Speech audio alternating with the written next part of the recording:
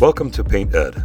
PCA provides painting contractors with connections they need to grow their business. To find out more and to become a member, visit pcapainted.org. Find more great content like this on PCA Overdrive. A subscription to the platform is included with membership. For all of you non-members out there, sign up for a free trial. PCA Overdrive is available on the App Store and Google Play. This is Ask a Painter Live. This is a weekly live Facebook, Instagram, sometimes TikTok and YouTube show where me, the host, a 31-year master craftsman, a 15-year business owner, and lover of all things painting and business, come on and I just share machinations. I share life. I share what it's like to do what we all do.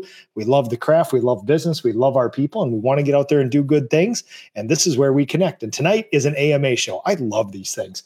I put it out on Instagram and Facebook looking for questions, and boy, do we have a bunch of questions. So what I will also do is anything you guys want to talk about tonight, ask me anything, any question, any topic. You want to talk about something specific about your business, we can definitely do that too. I am here for you. Oh man, I'm already seeing questions coming in. So, all right. Housekeeping first, as you guys know. Let me just make sure real quick. Tech check quick. Trust but verify, as a wise man once said. So let me just make sure that we're going here.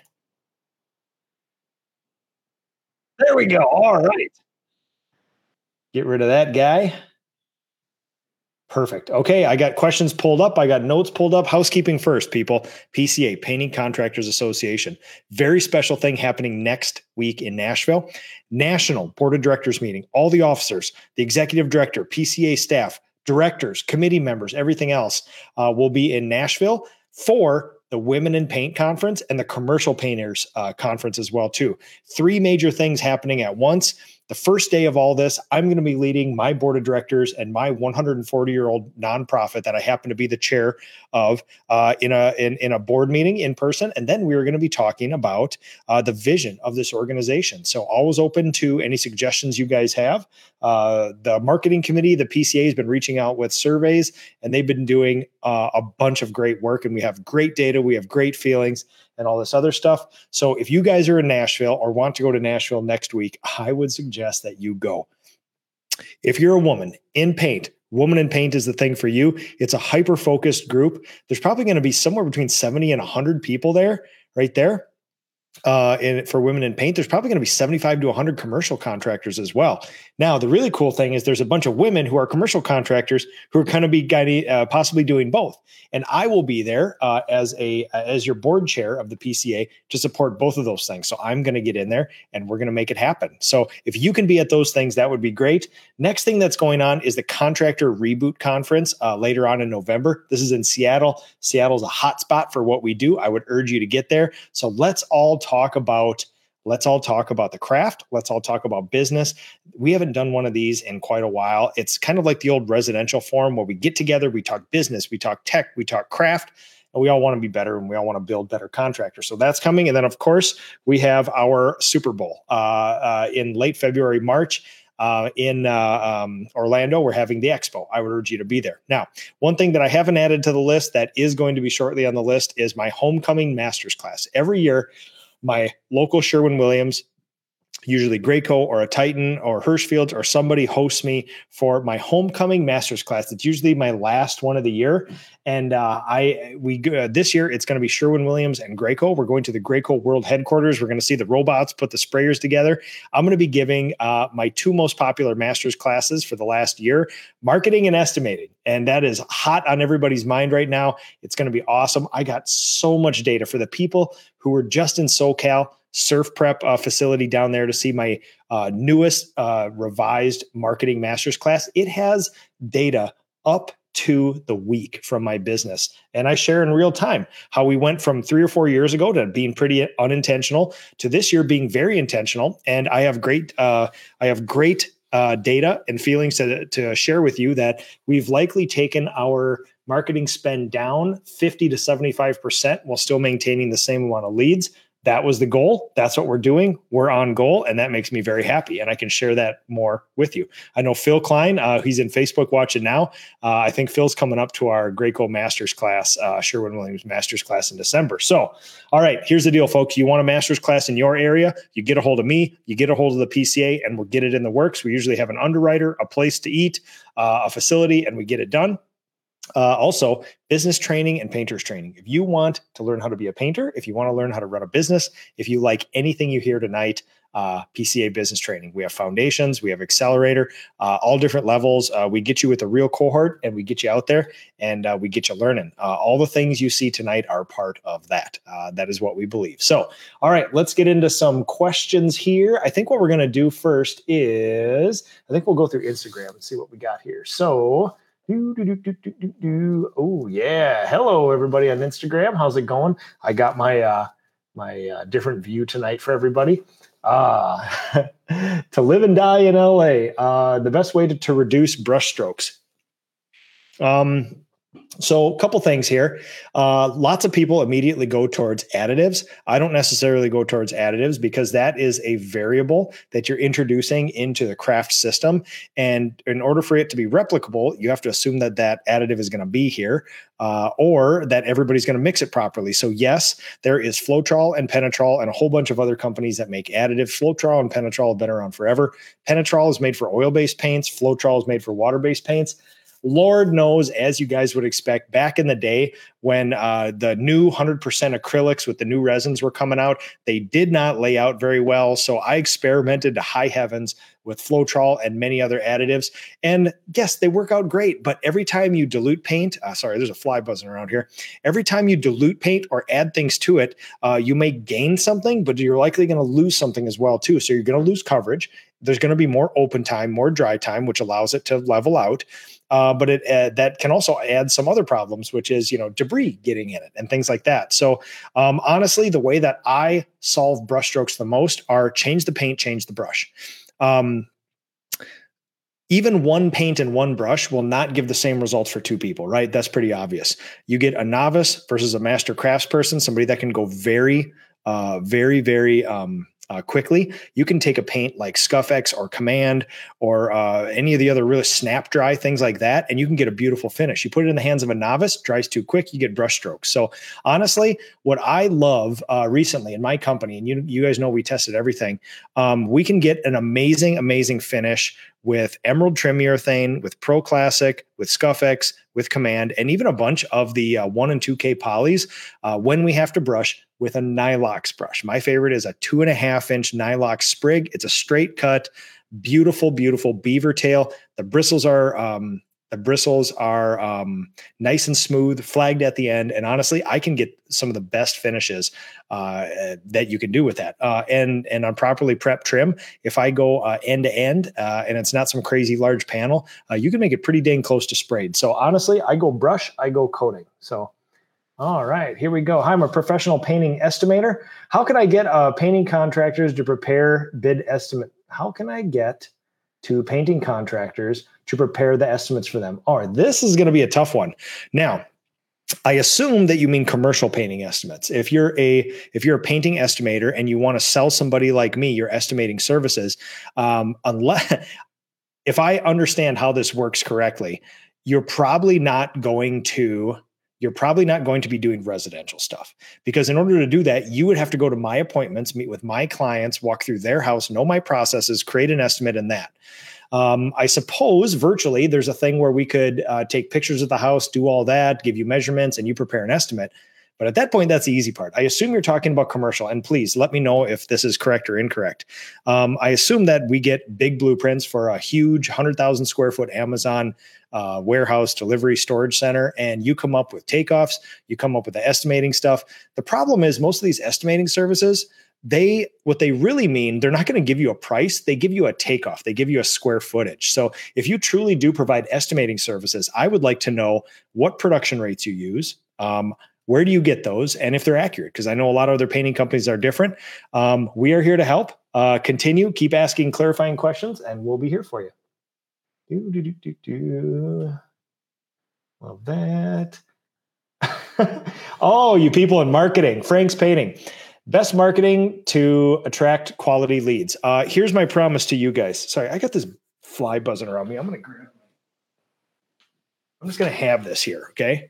If I swat a fly, it is unprofessional of me, but I don't care. I live in the country on this beautiful farm, and it heated up the last couple of days, and these flies got woken up, and they're all over the place. So here's the deal. Last thing we're going to do today is I'm going to talk about marketing. I have my marketing plan. I've already seen the questions. I have my marketing plan pulled up. I have some marketing data pulled up, and I will show you guys exactly what I do to get somewhere between 40 and 70 leads a week most of the year and fill our schedule. I'll show you exactly what I do. And of course, this is part of my master's class, and this is part of Mastering the Basics, the series in the winter coming. So I promise you at the end, last topic tonight, marketing. So hang on tight. I know you guys are going to have to hang out, but I want to make sure we get into everything else here. Also, how can you do the marketing for my estimation services? How can you do the marketing for my, I guess we're going to have to know more about your services. I would like to know exactly what the deliverables are if somebody like me hires you for an estimate.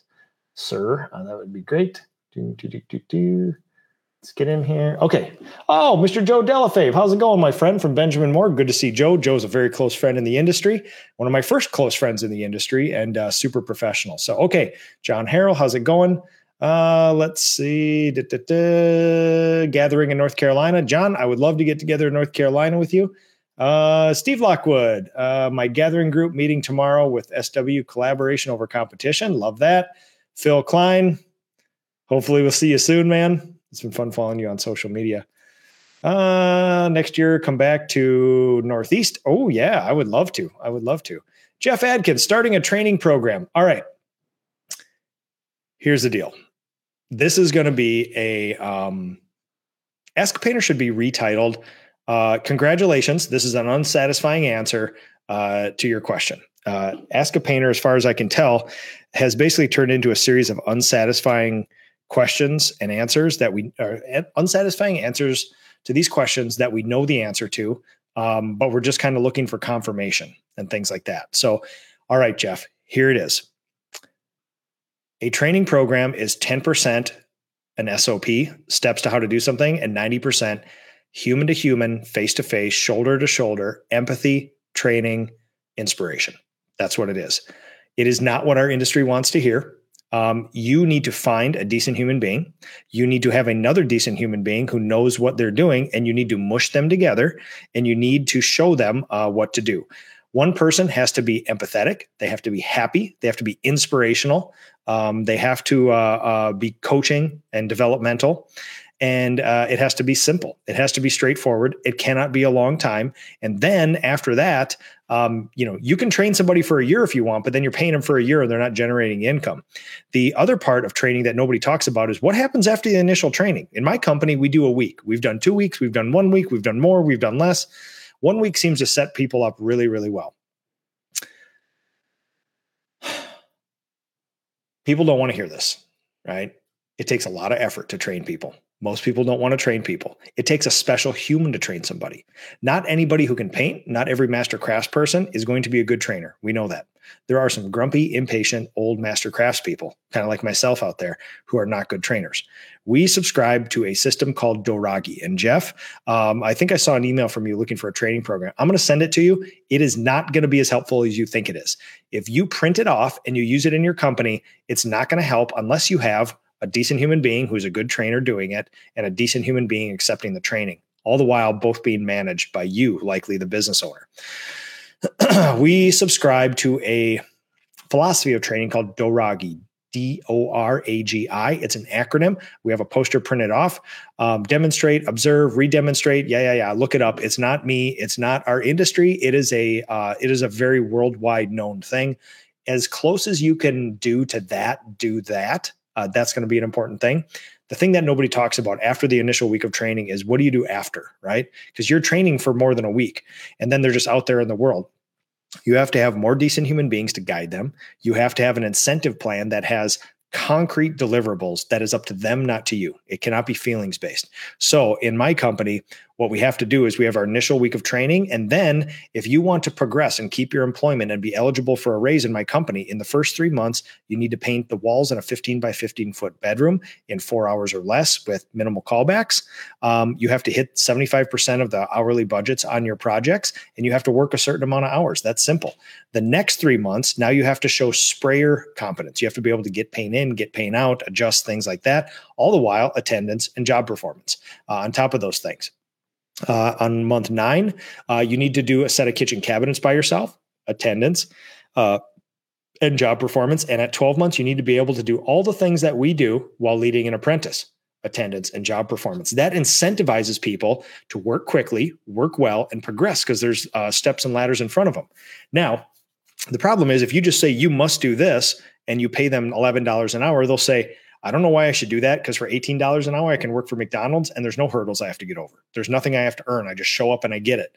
So that's why in my company currently, this last quarter, we started people at $20 an hour and we give them $1 an hour every quarter if they hit all those things. Now you have a system that incentivizes them to do better and stay longer and to stay in it with their head down and perform better. So it's got to be this holistic system of that sort of thing. So we think training, we think here's a video. Here's a quiz, here's a thing, and all that stuff is great. The problem is it's one bit of an ecosystem of how somebody succeeds. So very long way around of saying, very unsatisfying way around of saying, one inspirational, decent human being who knows what they're doing can train 1 million other people to high success. You need to do that. That's the key there. My training program is less than a half a sheet of paper. Honestly, it's simple stuff. It's wall painting, cabinet and trim painting. And it's in our shop. And we go through the basic standard operating procedures. Put some tape on, patch a hole, brush and roll. This is not earth-shattering stuff. The magic is in the good people who administer it and inspire others to do it. So, Jeff, love the question. Chris Moore, how's it going, man? Actually a really good person.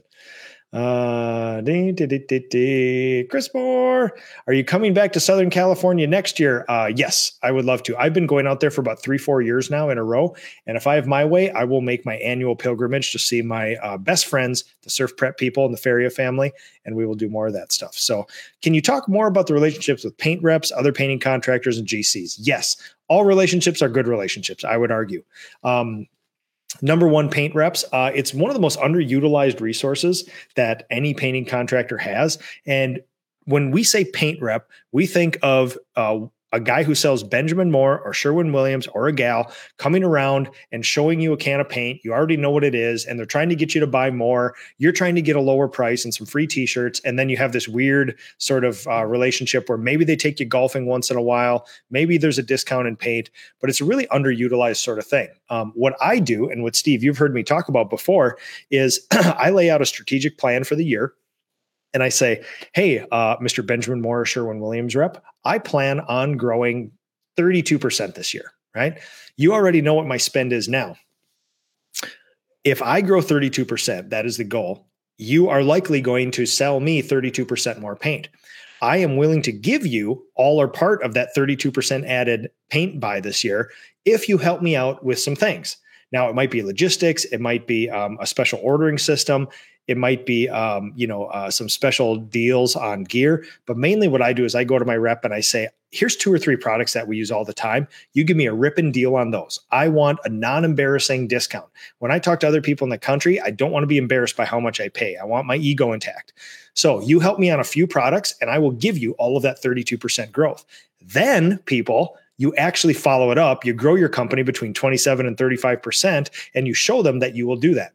I have done that with my paint rep for 5 or 6 years in a row. And some of those years were 47% growth, 52% growth, things like that. And I have followed through. And in fact, what I do is if I think I'm going to grow 32%, I'll tell them I'm probably going to buy 20% more paint from you. And I end up buying 28% more paint from them. So under promise, over perform. It's a huge thing. I can get great deals on paint. I can get a great relationship, a whole bunch of other ancillary benefits of people in my local store are high-fiving. They love my people. They're always looking out for us. Anything that we need, they're going out of their way for it because they know we buy a ton of paint. We never bug them. We just send in email orders. We use the ordering apps on these things, and they're always looking out for us. And when push comes to shove, if they have that choice of getting that last paint order in 10 minutes before close, when we get it in, I have a feeling they do that extra effort and get it in. That we have that relationship. So there's a lot of soft and hard benefits to that sort of thing. Let's see. Other paint contractors and general contractors. Yeah, my life has changed after I got involved with guys like Steve and other people, and sort of just let my world expand a little bit here. I don't know. I'm trying to focus my thoughts on this, but there's a point where I was the constrictor of my entire business. I have a very regressive mind. I was leading like guys in the trades 50 years ago, just screaming at young people. And I got involved with other contractors, other painting contractors. I got involved with other painting contractors around the world, and my life changed because I saw what good leaders, good managers, and good master craftspeople are, and it inspired me. Because here's what happens. This is a lonely thing that we do, everybody. And if we sit here on our isolated little toadstool and do our own thing, sooner or later, you're going to think, I'm the most expensive. I'm the best. I'm booked out forever. I don't know how much more improvement I can get. These clients don't know how good they're getting it. I can't charge any more money. I guess I've just capped out. I'm going to do something else. If you reach out to other people around the country, not only will you find that all that is not true, you're actually probably way worse than you think you are. And you might even be below standards. What you're charging is probably half of what you should be charging as a sole proprietor. The quality you're putting out is probably half as good as the quality you probably should be putting out. Your charge rate, your efficiency, your production rates are probably half of what they could be if you were challenged by other people that you look up to across the industry. And that's what our industry needs. We need that competition, that friendly competition, the cooperation, the friends to push each other and things like that. I would not be here today without guys like Jason Paris, 40 minutes up the road, who runs a painting company. We were on a job site, a remodel the other day, finishing up, and there's a card for Jason Paris Painting, hanging on the door right there. Could not have made me happier. Because guys like Jason pushed me to do better. I would not be where I am if it weren't for guys like Jason. Great people, many other people in the industry. So let's go through Instagram. We'll do one more from Instagram. We'll go one more from the comments, and I'll go to the comments from the previous post from today here. So, all right. I feel like our friend from Instagram is probably somebody overseas offering estimating services. Yes, sir. I am happy to help you. I would love to deep dive. I would love to know what your deliverables are, what you offer. You can email me, nick@nickslavik.com. You can also DM me through Instagram. And I don't poo-poo all the vendors, all the marketers, all the people who offer estimating stuff. I always typically ask them, what's the value prop? What are you offering? What does it cost me? What do I get in return? And let's hear it. Most of the time it's not great, but I'm willing to hear you out. So I would love to hear more. DM or that. Swoosh painting, weird one. How do I get some Ask a Painter stickers? So you can always DM me and I'll probably send you one out, but I have a list of about 6 people, some from 6 months ago, that I'm a little behind on sending some t-shirts to. I actually had the kids in here rolling t-shirts for me. It's been a busy year, folks, and I'm a little lax on getting stuff to all my friends.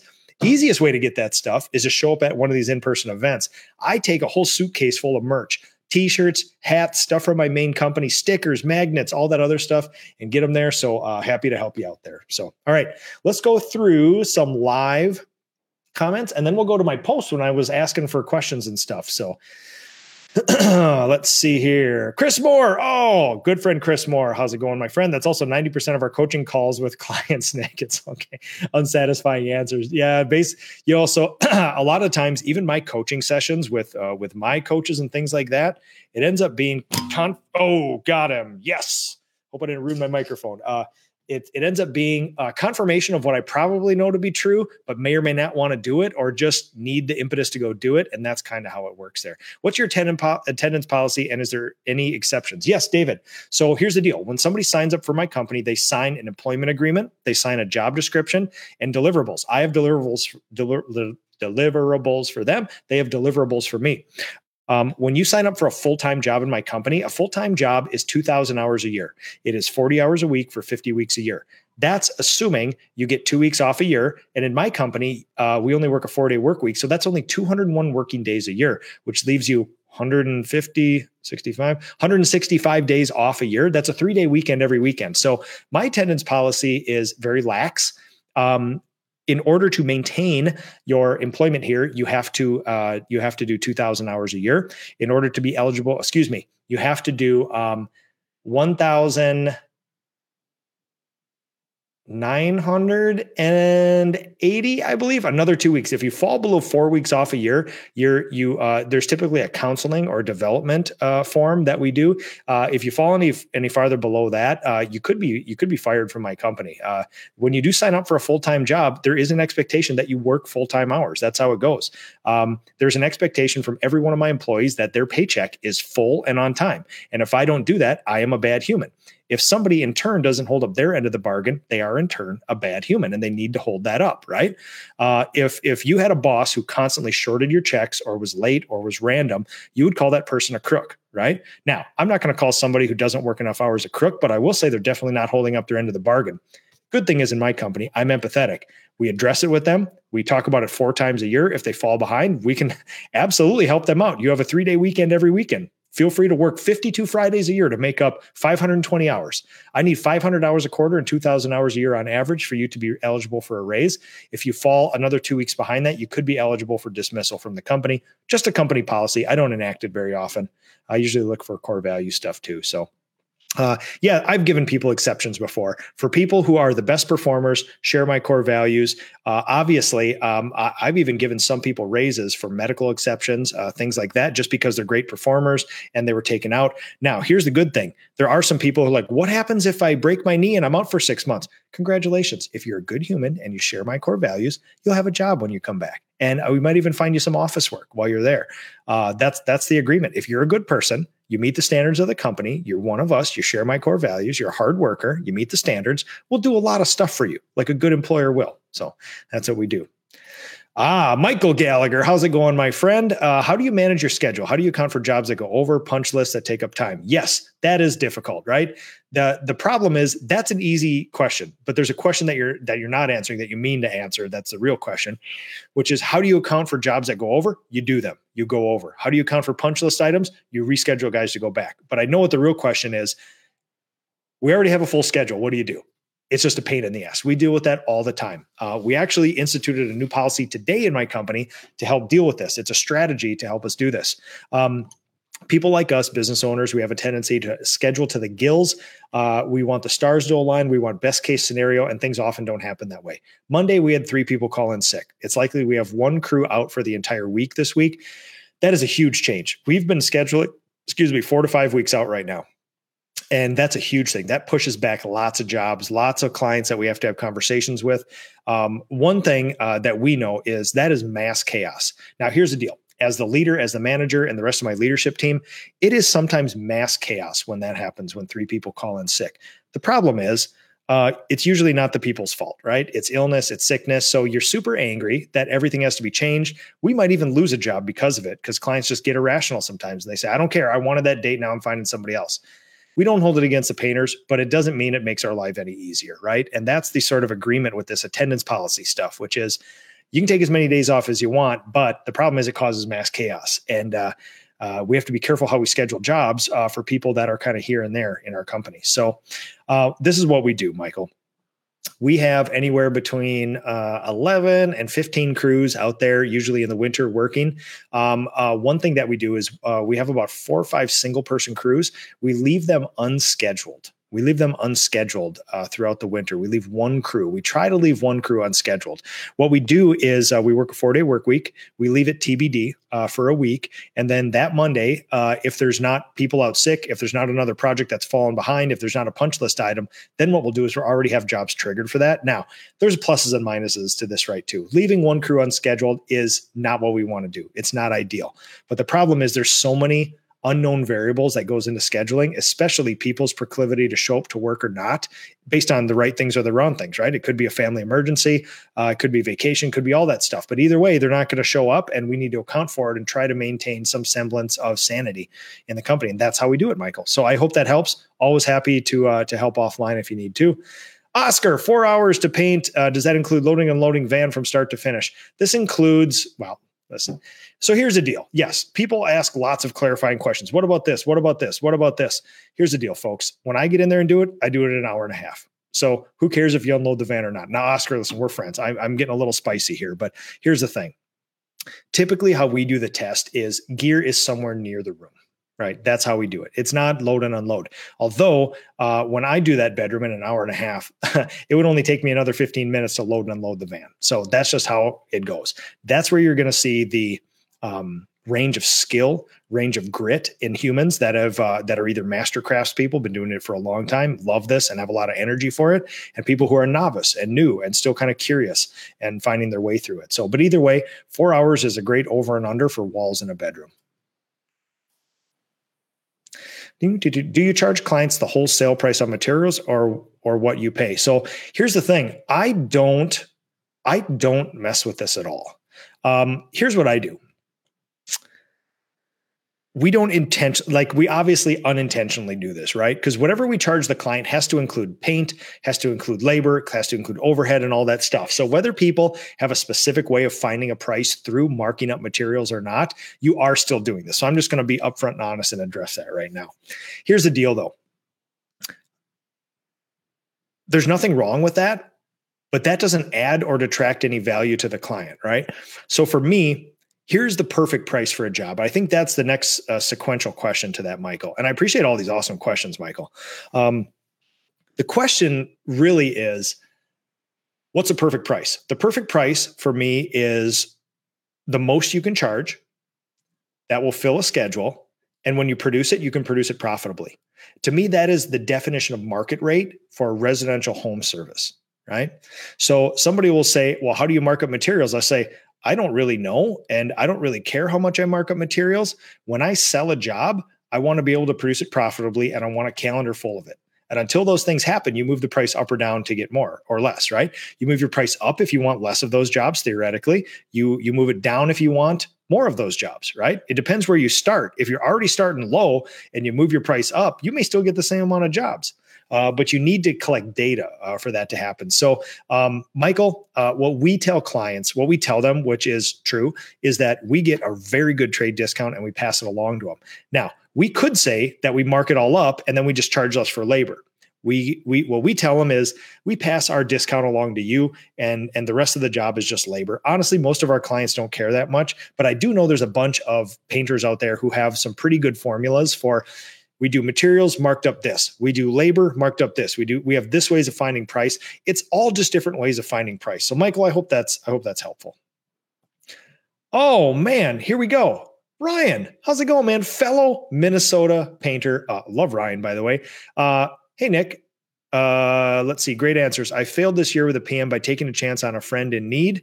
What can you tell me about your experience with these types of hires? I really want to continue to grow, but we'll need to hire this position to make it happen. My fear of the hire impacting reviews and impacting net profits in a negative way is my way. Yeah, listen, man, I get this. If we want to be honest, I think I have hired more unsuccessful project managers than I have successful, depending on how you define that. But either way, I have experience with both. And I was actually just helping a painting company recently with this. They're having some friction with their production manager, their new production manager. And, we just solved a bunch of these issues over the last 2 years in my company. So I was always willing to lend a hand. So here's what I found. The truth is, if you put an ad out for a residential repaint project manager that will control about $1.5 to $1.3 million of $4,700 AJS work at 45% GP in the Southwest metro area of Minnesota, or even the metro area of Minnesota, Ryan, you and I both know that human doesn't exist. We probably need to create that human. So here's the things that we look for. Number one, core value match. You want to be a good person. That's a non-answer, but you want to be a good person. No shit, right? You want to have people that you would have over at your house for a barbecue with your family. One very interesting trait that I've found in the most successful project managers is number one, they're above the line. They take ownership. They take ownership and responsibility of every one of their actions. They do not blame or excuse deny. That is at a minimum. You will not have that on your leadership team. That is an immediate fire right there. Above the line, below the line. Above the line is taking ownership and responsibility of every action, sometimes when even it's not your fault. Below the line is blame, excuse, deny. Humans are sometimes grotesquely consistent along that, up above and below the line. So you just have to be careful. People who are consistently below the line, blame, excuse, deny, they don't stand a chance. People who are high velocity communicators, emailers, callers, things like that, stand a very good chance. Here is one of the best litmus tests for project managers that I know of. You can ask somebody this in a potential question. Okay, there's an email from a client that says, hey, they have some questions about a job. We potentially missed something. There's some paint on the floor, and they have some questions about the quality of our work. Project manager candidate, what do? They should immediately say, I'm going to call them right now. I just get them on the phone. I get them on the phone right now and I hear them out. And I'm going to listen to everything they have to say. I'm going to make a list of things that I can do to make them happy, right or wrong. And then I'm going to go over there, make a plan. I'm going to address it. I'm going to schedule this ASAP. Like literally before they get done reading the email of a client that says, hey, we have some questions about a job. There might be a callback here. Literally halfway through the email, they pick up the phone. They're already dialing. That, as far as I can tell, is one of the best traits of a project manager. They lean in to the things that need leaning in the most, the quickest. That is probably the best trait that I can tell you. The people who have worked very well in this job have done that. Not without coaching, not with coaching. They just do it, right? When you're hiring somebody for a potential $100,000 job a year as a professional, you should not need to tell them that that's what you do. Their natural proclivity should be, oh yeah, you call them and you hear them out. Absolutely. Yeah, that's the way. That's conflict resolution. That person wants to be heard. Hear them out. The thing that almost all of our clients want to ask but never ask is, are you going to take advantage of me? And when they have a potential callback, they believe they're being taken advantage of. And if you wait a day and then email back and say, well, I don't know, we'll see what we can do. Painter said we did all right. You lost it, man. That's not what they want to hear. They want to be heard. They want to voice their opinion. So honestly, that is one. Also, I know that the project manager role needs some maturity and some experience with human interaction, right? You just need lots of reps with talking with humans, interacting with humans, customer service roles, ups, downs, left, rights, everything else. It's somebody that, you just need somebody with a lot of maturity to be able to handle that and keep a positive attitude. So Ryan, this is something I have spent more time on than anybody else in the industry over this last year. I'm happy to go offline with you anytime you want or anybody else. Awesome question. I love this the most. I love that question the most. So, all right, Jeff, nice hit. I got that fly, buddy. Floor Lopez. How about this, man? Google Translate. Pump that stuff in Google Translate, or somebody else Google Translate for me, and we'll get this. Oh, Clayton, how's it going, man? Hey, Nick, you said on a post the other day about kitchen cabinet paint, you made all these kind of tests. What was the best product you're using now for cabinets? Yes. So over the last 15 years, I've never had a cabinet or trim failure using an SVT process, oil primer, and a water-based top coat. Now, those have changed over the years, right? As a matter of fact, you know what? I think I've used CoverStain for 15 years. I've always experimented with everything. Everybody makes good stuff. Sherwin makes good stuff. Benjamin Moore, Kills, Behr, all that. They make great stuff. The problem is I just use stuff and it works. And then I can look a client in the eye and guarantee it. So right now we are using CoverStain as our primer, and we're using ScuffX Satin. And that is a bomb-proof, beautiful, amazing system for our clients. It's turning out trim and cabinets that are so beautiful. So beautiful. I put out one post a day in the winter. It's usually about trim and cabinets through the Nick Slavic Painting and Restoration page. I share it through other stuff, but I usually don't put it on the contractor pages because it's kind of for my clients. And Clayton, you saw that post where I said, hey, beloved local clients, this is some information you need to know. I love that stuff. I would urge you guys to go there. There's a lot to learn. There's a lot of content to take in, even from that stuff that I make for my clients. So, yep. Happy to help, Clayton. We'll get to Instagram here shortly, folks. Robert Galensky, how's it going, man? Been a while since I made one of these. Glad I'm getting my fix. Yeah, just trying a rainy evening. We got kids at dance tryouts, gymnastic tryouts. We got all sorts of stuff going on. I had my boys in here rolling T-shirts for you guys. Oh, I got to show you guys this stuff. So here's the deal. I had, if you guys can see in the corner of the page up here, I had a friend of mine, Luis, remake all my logos this year. And in turn, we have brand new editions of T-shirts here and colors and stuff too. So we got this beautiful kind of like orangish, peachish. It's coming off a little more pink, but it's this beautiful like strawberry ice cream colored shirt with the new face logo on it. So coming at you guys this year. I'll be traveling around with a whole bunch of these shirts. And I got stickers and magnets and 15th anniversary Nick Slavic painting and restoration shirts. Oh, we got Carhartt beanies. I got hunting fleece. A whole bunch of fun stuff for everybody. So thanks, Robert. Steve Lockwood. Make sure you share this. Oh, yes. Here we go, folks. Kindest thing you can do for me right now. We got tons of people watching Instagram. We got tons of people watching Facebook. Kindest thing you can do, as Steve said, is share this thing. Doesn't cost you anything. Means the absolute world to me. Hit share. Share it to the painters group. Share it to your friends. Share it to your business page. It would mean the absolute world to me. Thank you guys so much. Hacky. Ryan, how's it going, man? I hung on to one too long. I agree with you. Core values is key, dude. All right. I know we've been trying to get together, Ryan. Let's get the meeting. Let's get the meeting going on. Let's get together and talk, because I love swapping project manager stories. It's a great thing here. I absolutely love this. So we run service businesses. We need to remember we're in the business to serve. Dude, Anthony Cade, dude, coming through. I absolutely love it. I'm struggling to grow. I know this isn't a yes or no question, but by and large, at an extremely high level, is it as easy as if I throw a bunch of money at marketing, I will get more leads? Absolutely not. You guys, I have done the experiments. I've done the intentional experiments. I have been approached. Ooh, got another one. I've been approached by marketers saying, hey, Nick, Ask a Painter guy. I'm willing to do an experiment with you. Do you want to do it? And if it works, put my name out there. If it doesn't, you decide whether you put my name out there. And honestly, great people, really good services. But most marketers that serve our industry are way better. Their core demo is likely the one-person painter or somebody growing to 5 painters, give or take. Right? I need between 40 and 70 leads a week. Most of these people say we'll get you 1 to 5 leads a week. That's barely an add-on. I can trip over 1 to 5 leads a week if I just call people. So it's not that they're not good people or they don't offer a good service. For me, it never was a good fit. But I will tell you this, there are very few people in this industry, this with love. I know marketers mean well and they want to serve our industry, but I will tell you this, in all my experiments, there's diminishing returns with money. There are places to spend money that you should and almost have to spend money. Google AdWords, website, maybe a little social media. And there are places where it's almost just overkill. It's just overkill to spend it. You can solve problems with money, with time, or with both. And I've actually regressed.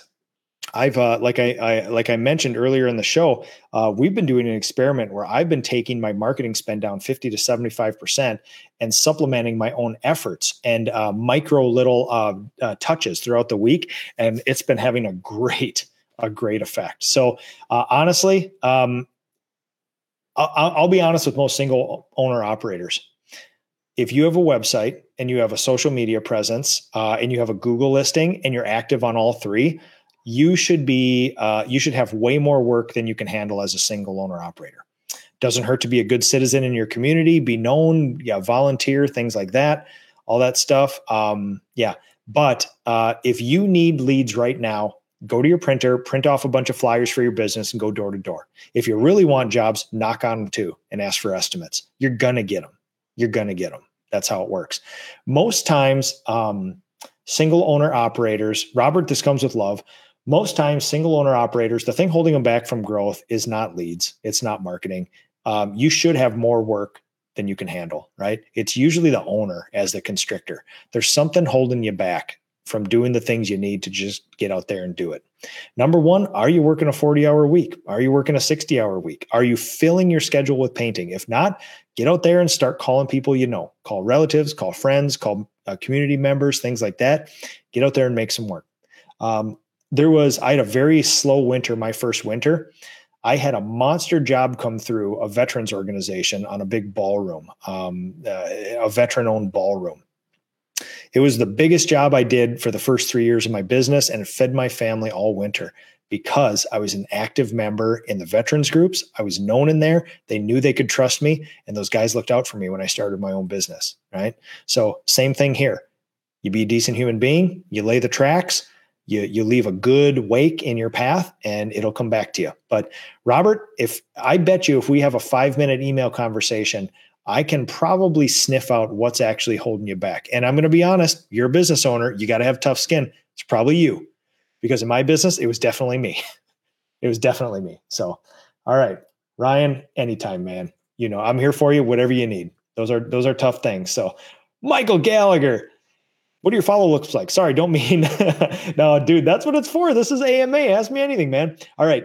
SOP for follow-ups is call in an email every 24 hours for 3 days. And then we try to get a yes or a no out of people. But then there's a follow-up as well too. We do not have any problem following up pretty aggressively with people because we've done something for them for free. We've driven to their house. We spent time with them on their time, given them a custom estimate for free and driven back. And now we're taking the time to follow up with them. We don't have any problems asking them, hey, is this a job we can do for you? Do you have any questions? One thing we just instituted too is on the first follow-up, we're sending an email of our basic value prop, which is, hey, if you're on the fence, here's the deal. Most paint companies don't have this, but if you have us just paint your bathroom, there's going to be an estimator, a project manager, an office coordinator, probably at least one craftsperson, and the owner of a company. We are your team for that project. If you get a single owner operator, they're all of that. And that's fine. I'm not saying good or bad, but for your project, if you hire us, that's our value proposition. We've been around for 15 years. When you call 3 years from now, we're still going to be here. You're thinking about getting the outside of your house done and you want it to last 7 to 10 years. Most painting companies only last 1 to 3 years. If you, client, homeowner, get your house painted on the outside and you call a company back more than 1 to 3 years later, the likelihood of them not being in business is about 99%. We've been here for 15 years and I've been doing this for 31. We're going to be here when you call. So that's our value proposition to our clients. Aggressive follow-ups in the most empathetic, passive-aggressive way in Minnesota. I'll bring you a shirt in Nashville. John, I will bring you a shirt in Nashville. We will see you there, man. I think you're going to the commercial one there. Blair, most of our leads are from Facebook and word of mouth, but we haven't been doing ads, just videos. Yes, that's exactly it. If you can do that, that is great. Now, one of the things that I made the big switch, like right now they say, Nick, I'm going to show you guys the marketing. Remember, promise at the end. I'm going to show you my marketing plan. I'm going to show you what I do every week. Here's the deal, folks. I have supplemented a whole bunch of, hey, here's a shovel full of cash. Give me leads. Oh, there's no leads. What the heck? Let's try it again next month. Regular posting, regular touching, regular updating, regular stuff all the time is the best way to go. And I'll show you exactly what I do. Jacob Ransom, how's it going, my friend? Oh, Travis, what's up, dude? Absolutely, man. My friend from Alaska. Great merch. I've been wearing it around the farm. You saw me on Alaska Painter as well, too. It's great. Do you use the software for follow-ups or do you own? Yeah, no, this is personal. This is personal. We don't have anything automated in the ways of scheduling or follow-ups or anything. This is humans sending them so we can respond, right? We also want to be able to monitor the system. So, all right, Mr. Golensky, appreciate the feedback. I very much prefer the constructive criticism over attaboys, dude. Attaboys don't keep your business's lights on, dude. That's just how it works. If we were entry-level employers or painters, there's got to be a lot of empathy, a lot of love, a lot of positivity, a lot of inspiration when somebody's learning stuff. But as business owners, your business costs you a certain amount per week, whether you make it or not. You got to get out there and kick some ass, man. And this whole Ask a Painter community is here for you. We want to provide good jobs for our people. We want to provide long-lasting jobs, health insurance, retirement, PTO, 4-day work weeks, things like that. We want to make money, time, and money freedom for our families. And at that point, attaboys don't get you that, man. Somebody in this company has to have the tough skin, and it's usually the business owner. So that's how it works. I'm going to go through some questions that were posted before. Ryan Davis, the first handful of things a painting business owner needs to dial in when they're doing between 0 and 50K per month in sales. So, Ryan, love that. And thank you for what you do for the industry. Here's the deal. When you're starting off doing stuff, you need to get a proven product. Number one, estimating and sales don't mean a thing if you can't look a client in the eye and guarantee that when you paint their cabinets, it's not going to fisheye or fail or haze or craze or scale or any of that other stuff. So number one, how do you paint? What do you paint? What prep process? What coatings? What process? Everything else. You need to be able to look a client in the eye and guarantee a result. Number two, you should probably start working on a data-based estimating system, whether you use production rates or job costing or something else.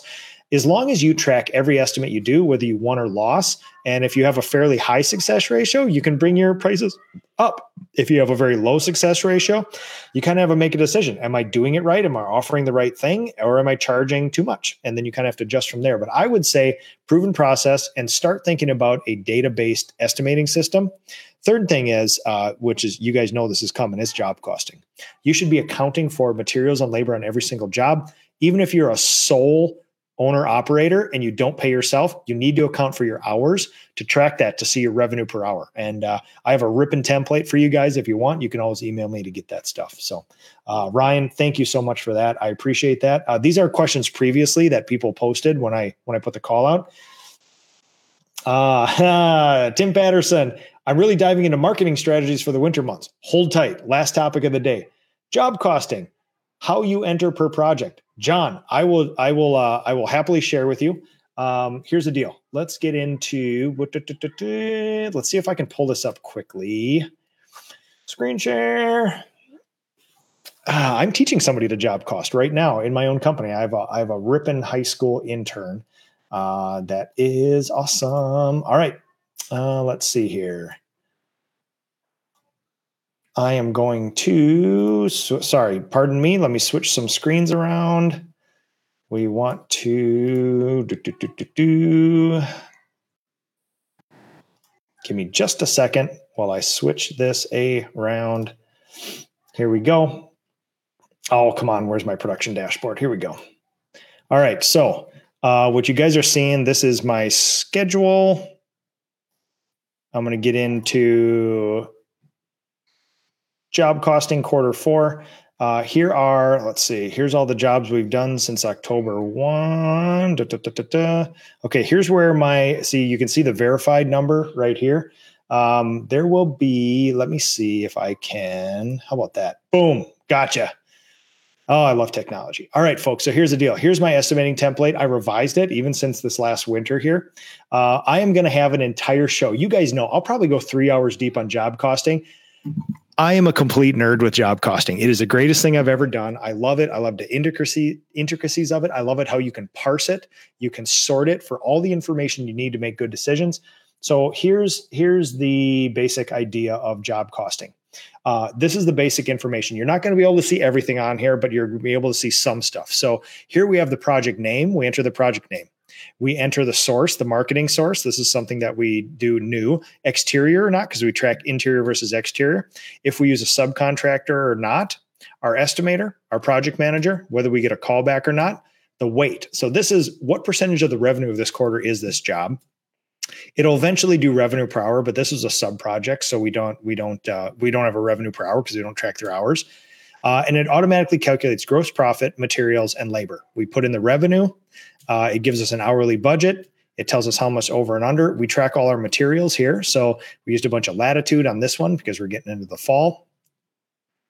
And then we have labor, what we paid out in labor on a job like that. So that's the basic information that we put in here. I'm going to share this template with you guys, and you can make all the right decisions for your company based on that. But more to follow. It is a very simple thing. But again, professionals do mundane, unsexy, boring things consistently all the time to get a big result instead of these moonshots, stuff like that. So, all right. Love that, John. Holy mama. John Paynew, what do you like about oil primer? John's a longtime listener. I always joke about just talking about oil primer all the time because I love it. All right. What do referrals look like for your company? As in when somebody asks for a roofer siding person, do you maintain a list of trusted providers that you present to your company? Do you find it adds value? 100%. Right here, I can, let's get going with, I'm only sharing that tab. Hold on a second. That's not going to work right now. I was going to do something very cool and pull up my list of referrals. We have a copy and paste list of referrals for everything. We have it for a plumber. We have it for wood flooring. We have it for electricians, framers, auto mechanics, things like that. Anything that we can do, it's huge. It's huge. And also, what do you think happens when we, Scott Yeager, our favorite carpenter, when we give clients his name and they say, well, we want to just build a gazebo. I guess we don't need painting. When Scott's over there doing the carpentry and there's some painting that needs to be done, guess who he's going to refer, right? It's a beautiful system like that. So What are the most impactful adjustments you made to your sales process? And are there any you're considering? John Payne, way to go with the questions. Sales process. Number one, we are likely transactional sellers, not relational sellers. That's something we can dive into later. The client only wants to ask, am I going to be taken advantage of? But will never ask that. So any question they ask, even if it's as simple as what kind of paint are you going to use? Who's going to be doing the work? When can you start? They may actually want the answer to those, but what they really want the answer to is, are you going to take advantage of me? So every time you answer a question, consider talking to them and answering in the way that you build trust and let them know that you're not going to take advantage of them. Any changes we're considering? Not right now to the sales process. Not right now. Have you ever had a client sign a waiver for a terrible color they just had to have? Yes. I was telling a friend of mine in the industry here that years ago there was this awesome client here locally, and we painted the entire main floor of their 3,500 square foot home road cone orange. And I didn't have that much hesitation about it because the wife decorated their house in zebra, peacock feathers, things like that. So I could tell that they just had that flamboyant sort of like design aesthetic to them. And they had big personalities. They wore funky rim glasses. And I could tell, like, I still gave them a bunch of warnings though, but it was one of those things like, listen, you understand that nobody likes this but you, right? Like, and 3 years later, they ended up putting the house on the market to sell it. We came back in, we turned it all neutral color, but they knew they were getting into, so they were happy. But I do, if I find, a kind little old lady who has all white in her house and she has nothing crazy in the way of design aesthetics, clothes, a car. She drives a 22-year-old Toyota Camry. Her yard is neatly manicured. Nothing is crazy. She doesn't even talk in a loud voice, and she wants deep purple walls all over. I will warn her a few times, that doesn't fit with it. But I also don't want to stereotype people because I like doing the fun colors too. So, oh man, Michael Gallagher, how do you manage your schedule? How do you account for jobs that go over? Okay, we got that one. That's a good one. John Ray, I'd love to hear your thoughts on effectiveness of the different types of scalable marketing, targeted direct mail versus EDM versus canvassing versus AdWords. I'm pushing on all fronts right now. I'm having the best immediate results with canvassing. Yes, you and just about every other painter in the United States. Right now, sadly, what works is direct mail and going door to door. Most people don't want to do it or don't have the time to it. John, that is the most immediate thing you can do because it's immediate. You can just know that you're actually touching a house, you're interacting with a human, and that's just how it goes. There's scale. So here's the fun thing. John was at my marketing master's class and he saw the updated one. There was the first time I've updated with all this data. Marketing breaks down in a really really unsatisfying way. There are things that work very well and cost almost nothing that you can't scale. There are things that cost a ton of money that can scale and that aren't as effective. So on its face, think about like Google AdWords and the algorithm. You can punch a pile of money into Google and not necessarily get a lot out of it, but it's infinitely scalable. You can scale to the whole world if you want.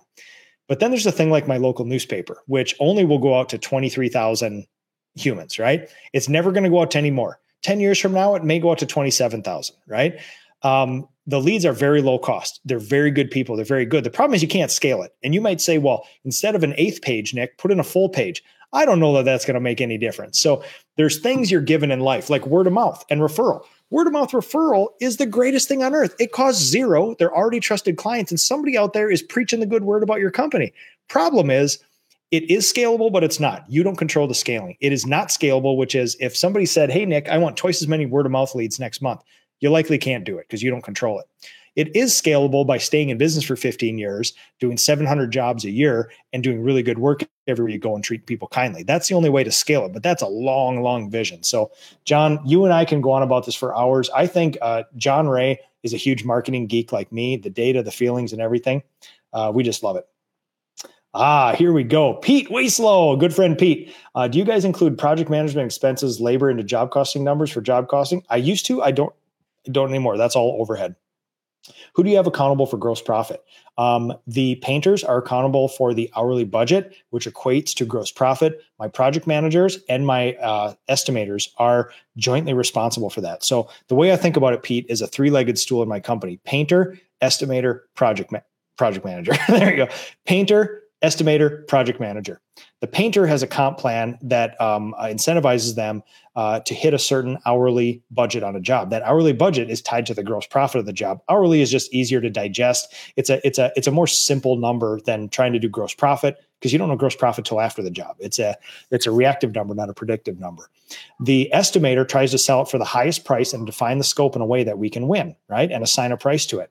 And then the project manager sees to it that we don't go over on materials or labor and manages the expectations. So we all win together. And yes, there is times where the painters don't perform well, everybody else does. There are times where a project manager orders too much materials. There are times where an estimator doesn't estimate something correctly. Yeah, that's just how it works. But there's peer pressure and there's an incentive for everybody to do that. Nobody's perfect either, right? It's just how it goes. So Pete, love that. By the way, interesting screen displays. I like the 3-monitor setup. John, okay. All right. We have gone through all the old. Let's go through some Instagram and then we'll talk marketing here, folks, as promised. So make sure I go back far enough. Oh my God. Sorry, guys. I've been slacking on Instagram. I got to go all the way back for a whole bunch of Ask a Painter stickers. Okay, I'm caught up here. Here we go. All right, hang on, folks. Here we go. Goose Painting, good friend, Minnesota painter, watching here. Oh my God, lots of people watching. All right. Fountain City Painting, just switched my vehicles to Grand Caravans after following these for years. Could be happier with the setup. Yes. One of the things on my rock list also, I got to come up with a van plan for next year. My vans are getting older. I want to plan before they start getting bad. So one of my rocks is I gotta figure out something. So more to follow, folks. I love my vans, but we need to find not something else. I mean, I'm open to vans again, but we need to find. I mean, we got a fleet of 20 vans now, and we need to have a systematic, professional way of purchasing, maintaining, outfitting, and doing logistics on these things. So way more to follow. Skylar Stewart, how's it going, my friend? Good to see you, sir. Portsmouth Painting. We did door flyers for the first time ever last spring and landed a $50K project worth a couple $100 invested. Absolutely. And people are going to have experiences all over the board with that kind of stuff. So just so you know. Do you have any thoughts on Brandon Lewis coaching program? Yeah, Brandon's a good guy, does a good job coaching. Coaching is only as good as you and how much you're actually going to do any of the stuff. So people say, Nick, who's your favorite coach? Who does good coaching? The two things I'll tell you is coaches are typically they kind of have their niches. A lot of coaches do really amazing things for a certain type of contractor at a certain time or revenue number or place in the industry. So research that. And number two, they're all going to tell you great things. They may even hold you accountable. The problem is if you don't do any of this stuff, none of it matters. Absolutely none of it matters. It is solely dependent on you. They're just there to present you information and sometimes hold you accountable, give or take. The Right Painter. Aloha, my friend. Always good to see you watching. Oh, my God. Boa noite, my friends down in Brazil. Nick, thank you for all you do. Absolutely. Thank you much. Let's see here. Oh, yeah. Sorry. If you guys want to follow the screen share, I am on Facebook doing the screen share. Instagram, we haven't worked that out tech-wise yet, so you're going to have to go to Facebook to follow all that stuff. Boa noite, my friend. Jonas down in Brazil. Thanks, everybody, for watching. Oh, hello, Toots. Amy Slavic is watching. How's it going? All right. Let's go back. We'll do a couple more questions, and then we will end with some marketing stuff. So, do you use any keywords in your Facebook or Instagram posts? No, I don't. I've tried the hashtags and all that other stuff. I don't know. I see marketers everywhere do it. It's probably not bad to do it. I can't prove it does anything. If you want to reach a wider audience, it probably helps.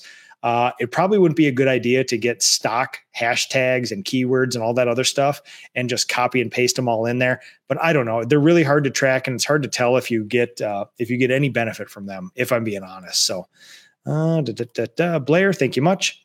Jesse, timely topic, figuring out marketing for the winter. No longer solo, so now I have to try. Dude, I hear you, man. And it was, it was really good to see you in SoCal. Dave, yes. Going into year 4 of the 4-day work week, same, man. It's a way to go. It's a lovely thing. And I hope maybe guys like you and me can actually have a taste of it one of these days too. So Sam Chandler, how's it going, my friend? What do we got here? There you go. Rodrigo joined us from Instagram. I'm a 1 to 3 year business. I recently have my wife doing estimates. When I do estimates, I obviously close more as I'm the only craftsperson. What are some steps to help her close more? So you want to have a metric-based bidding system for her to use. You want to have some scripts. You want to have her go along with a week of estimates with you so she can see what an estimate looks like. And then you want to go on a week of estimates with her and observe her and give her feedback. And then you can sometimes do a hybrid week the week after, where if she has some specific questions, but that's what proper training is like. Proper training is also either a daily or weekly meeting where you go over all the estimates, you go over the sold numbers, and you answer any questions too. So it's a pretty involved process, but having, like I have an estimating SOP. Bill, if you email me, nick@nickslavik.com, I can send you my entire estimating packet. I have an SOP. I have all that stuff. I won't tell you what to charge, but I'll tell you how to actually estimate and maybe even train as well too here. So Michael Gallagher, how do you screen subs? What are you looking for? What are some red flags? It's pretty easy. If you want to talk to me, you got to have a W-9 and a COI. It's got to be vetted by my commercial insurance. After that, we test you out on a small project. We figure out where you are. What do you do? Where do you do it? Will you follow up on our promises to the clients? Because we sell a certain process, and then we test them out on small jobs. And honestly, Michael, the only way to do that is they have to meet those certain requirements before you even talk. And after that, give them a small job. If they do one small job well, give them another until they do bigger and bigger and bigger. And that's just how it works. So, oh my God, here we go. Andrew Hulkinator. The man, the world famous estimator, Andy, has entered the chat. So there's lots of estimating and sales and marketing questions, Andy. Feel free to chime in, man. I could use all the help. We're going to do one last little deep dive into marketing tonight. I'm going to go over some of the marketing plan that we're doing, that me and Andy are doing in the business. So yeah, Blair. On a site estimate with a price better than asking to give you the time and figure it out within a day or two. I've had clients tell me it's good to wait a day or two. And I got the jobs. Oh, so do it on site or wait. Andy will follow up, but we are big on site people. I think this person has taken time out of their day to be here. Their project is top of mind. We want to hand them a paper estimate. We want to email them a packet, and we also want to have it on our tablet and go over any questions while they're here. It's not wrong to email it a couple days later, but I want to get it to them right away. I want to be the first guy in there to get them that estimate and do that sort of stuff. So I think there's a huge value prop. If nothing else, to show them you're a professional, you can produce a paper estimate on site.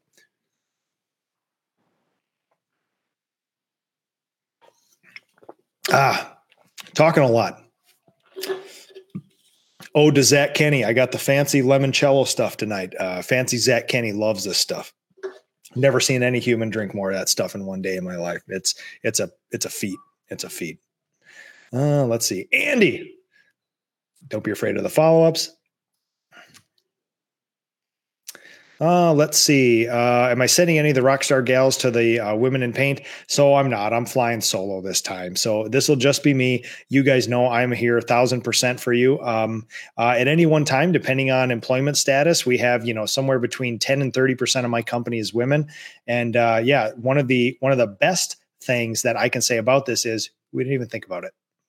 It just is. And once in a while, people remind me, oh yeah, it's like we do employ quite a few women. Like, yeah, that's pretty cool. Yeah. And the best part is we don't think about it, and they're awesome. So yeah, it's cool. Yeah. On-site is always amazing. Doesn't need to be high pressure. Just great to tie a bow on it. Yep. Andy, you're speaking the language. So, all right, I'll look for some more questions coming in at the last minute, but as promised, for those of you who have hung on a very long time, marketing stuff. All right, so let's go to, I'm going to share another screen with you guys. We are going to have this winter, when we go through Mastering the Basics, there is going to be a massive amount of stuff for me to share with you guys. We're going to go hardcore screen share. I'm giving you all the resources. There's probably even going to be some live webinars that you guys can join outside of Ask a Painter. There's going to be events. There's going to be other things. We're doubling down this year. It's going to be awesome. And you guys know we're going to go right down through the steps to professionalization. We're going to start with making SOPs in a proven process. We're going to go to metric-based bidding, estimating, SOPs, coding science, marketing. I think I already said that. leadership team meetings, management, human development, recruiting, apprentices, incentive, pay scale. I mean, you guys name it. Employee handbooks, all that stuff. We are going to go deep on that stuff. So this is just a little taste for everybody. So this is kind of my working document. It is absolutely not a fancy document, but it is my document. And this is how I sort of, I organize some of my stuff. This is basically a living document. Every week and every month, I adjust this based on the leads that are coming in here. Basically what we do is we work with a commercial B2B email marketing company to get commercial leads. We spend a certain amount on that. We do email marketing for about $100 a month. And this is where I supplement my effort. I do 2 emails a week, and I've shown some of the data to people, and we actually have an amazing amount of opens and clicks. So I'll share that strategy with you guys later. Client reactivation with email, postcards, calls, and things like that. Again, effort. We do some EDDM. This is down greatly. I was spending $2 to $3 grand a week. Sometimes even $4 grand a week last year to do direct mail, and we brought that down, and we're supplementing effort, but we're still doing every door direct mail, things like that. Social media, we brought that way up from last year, and we're getting a great return on that. I kind of poo-pooed it for a bunch of years, and then I kind of called myself out of my BS saying, what is wrong with social media? And I could make the argument years ago, there's a lot of tire kickers. We're actually doing a great thing now, but it's not shoveling money in the algorithm and hoping for stuff. I'm getting on there and scheduling posts every day. I'm managing my own ads. I'm changing things out. I'm updating. I'm doing this. I'm doing a lot of touches everywhere. That's the theme. Google AdWords, we do that. I have somebody who helps me with that. We have our website and improvements to the website, maintaining that. That's a very active thing. There's updates all the time. It shows the world and shows the algorithm we're there. I still have a newspaper ad. We're starting to do door hangers. It's a big experiment. That's a new thing for us this year. We're going to have estimators put those out if they have gaps in their schedule. We have relationship stuff with I'm going hard on. I've already started a campaign 2 months ago to get in front of people, to offer our services and to partner with them. And that's going very well. And then we have a lot of micro efforts. And so I want to share something else with you guys. Let's see what we got here. Yeah. Let's look at, I'm going to see if I can share another screen with you guys.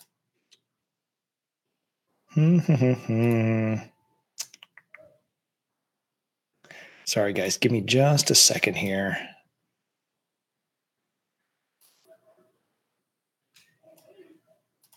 And just making sure this is good here.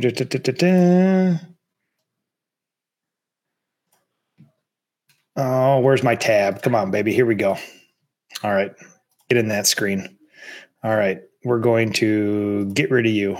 Boom. Okay. This is a week. Which one is this? Later in November, give or take, Thanksgiving week. But here we go.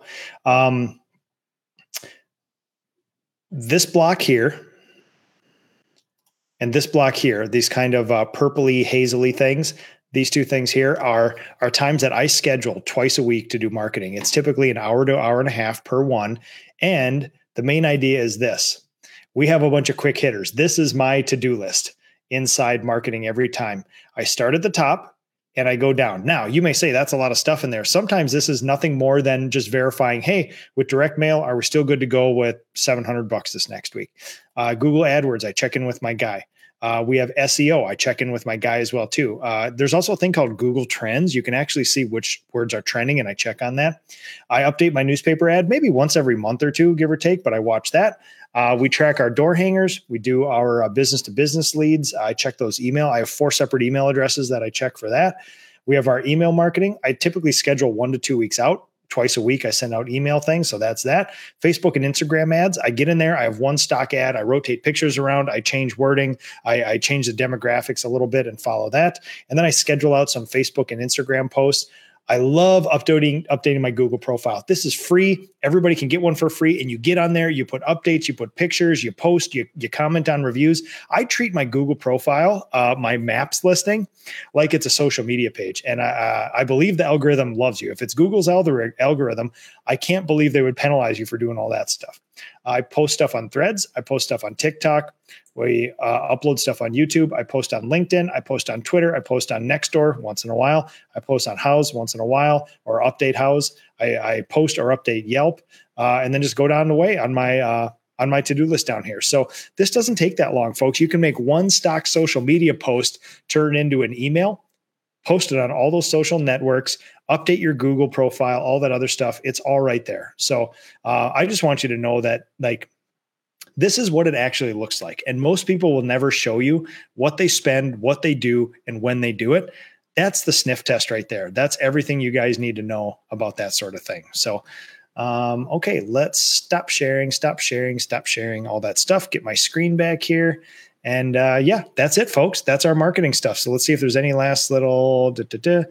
Hey, Joshua, thank you so much for that. Dude, I am running 10,000 miles an hour. I'm preparing for leading a board of directors meeting, and I have 2 events next week. Sorry, I can't give you a call tomorrow, but we got to connect. I would love to do email, whatever you want, but I got questions for you, Josh. Phil Klein, do you do your own website updates? No, I do not. No, I'm actually working through a big refresh now. The goal is to get it done at the end of the quarter. So more to follow on that, Phil, as well, too. So, yeah. Power inverter and printer. Yeah. People ask about this printer all the time. Andy and I probably keep this on Google Notes so we can copy and paste it to everybody. It's a great one, man. And so the thing is, we didn't try a million of them to print off our estimates on site. I tried one years ago. It worked, and we never really changed. So I know it works really, really well. So, let's see, Ryan, you need your own backyard or theme music playing during these shows. Yeah, so I got a little jealous. Jason Paris made his own for Paintbrush and a Dream, and I want to get my own. So if anybody knows any bands that want to do a one-off song for Ask a Painter, I am all for it. I would like it in the style or in the style of Deftones. And there is I was getting all pumped up for Ask a Painter right before this show. And I was listening to Deftones on very high volume in my office here, getting ready. And that's a throwback. I really, really like that stuff. So that would be awesome. I would like a death metal song for Ask a Painter. Since finally getting one, curious the cost to have somebody do the updates. Phil, email me and I will talk to you about who my guy is, what he does, and what we charge. Evo, how's it going, man? Andrew Hall, thanks. I'll look into it. I have Microsoft Surface Pro 6. Would be Wi-Fi to print, or you can print wireless.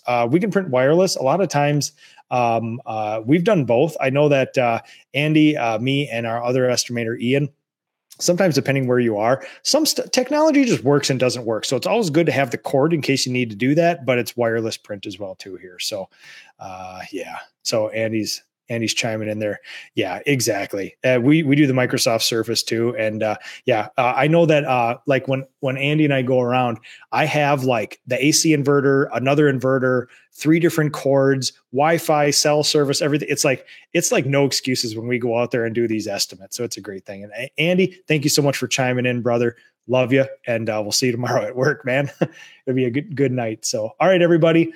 Thank you so much for this. I do appreciate this so much. Thank you, everybody, for watching on Instagram, Facebook tonight. Little extended session, but you guys really came through with the questions. My dream of Ask a Painter 7 or 8 years ago was just fire it up and people to throw questions at you. And this is a dream come true. So I absolutely love this. Thank you all. Remember the PCA. Remember the PCA's events.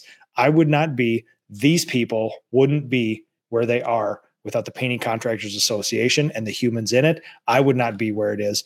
Every interesting thing happened to me professionally after I started collaborating with other people and joining the PCA. And one of the ways that really got me hooked on the PCA was the in-person events, because if you just go to the website, it's just another website. It is full of amazing resources, but most of us are not going to sit there and do that all by themselves, right? And just self-guide and self-implement all that stuff. What you need is allies and accountability partners, and you're going to get those at in-person events. So I will challenge you. All of us business owners like a good challenge. We spend an enormous amount of time and money on marketing, and that's fine. I would urge you to carve a little out of your budget this year and go to one event. Go to one event, and you can personally email me or call me after and tell me if you liked it or not. If you didn't like it, we can talk, right? But if you did like it, I want to hear. I have never talked to a human after a live in-person event that wasn't completely leveled to the ground with inspiration after that. I've met some of the coolest people in the world at these events. Some of my closest friends are people that I've met in this industry, lifelong friends, 3D friends. We've gotten our families together. My life is different because of it. And there's a fly buzzing around my head, and I'm sorry for that. But either way, I challenge you guys this fall or in 2024, get on an in-person event. You will be different. You will be better. Thanks for watching, everybody. Appreciate you all. See you next time. PaintNet podcasts are produced by the Painting Contractors Association and are made possible by members and industry partners. To find out more about upcoming education opportunities or for more information about joining PCA, visit pcapainted.org.